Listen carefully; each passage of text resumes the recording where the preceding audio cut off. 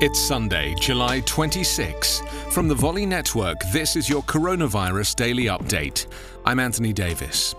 US broadcaster Sinclair Television said yesterday it would delay airing an interview with a conspiracy theorist who falsely claims that Dr. Anthony Fauci, the country's top infectious disease expert, created the virus behind the current pandemic himself.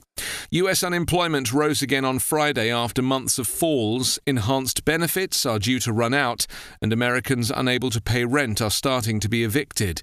The expanded unemployment benefit officially expires on July 31st, but due to the way states process payments, the cutoff was effectively yesterday. On Friday, Richard Neal, a Massachusetts Democrat who chairs the House Ways and Means Committee, said the US was on the eve of an economic catastrophe.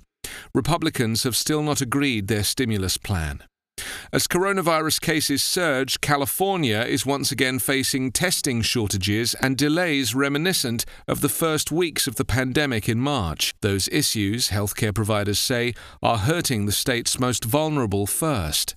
The number of people in Israel who have tested positive for coronavirus topped 60,000 yesterday as the government struggles to contain a resurgence in infection rates.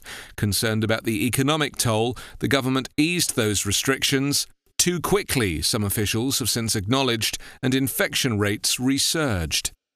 The current number of tested US coronavirus cases has increased to 4,308,855. 149,320 people have died.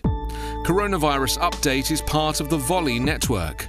Find us online at coronapodcast.org.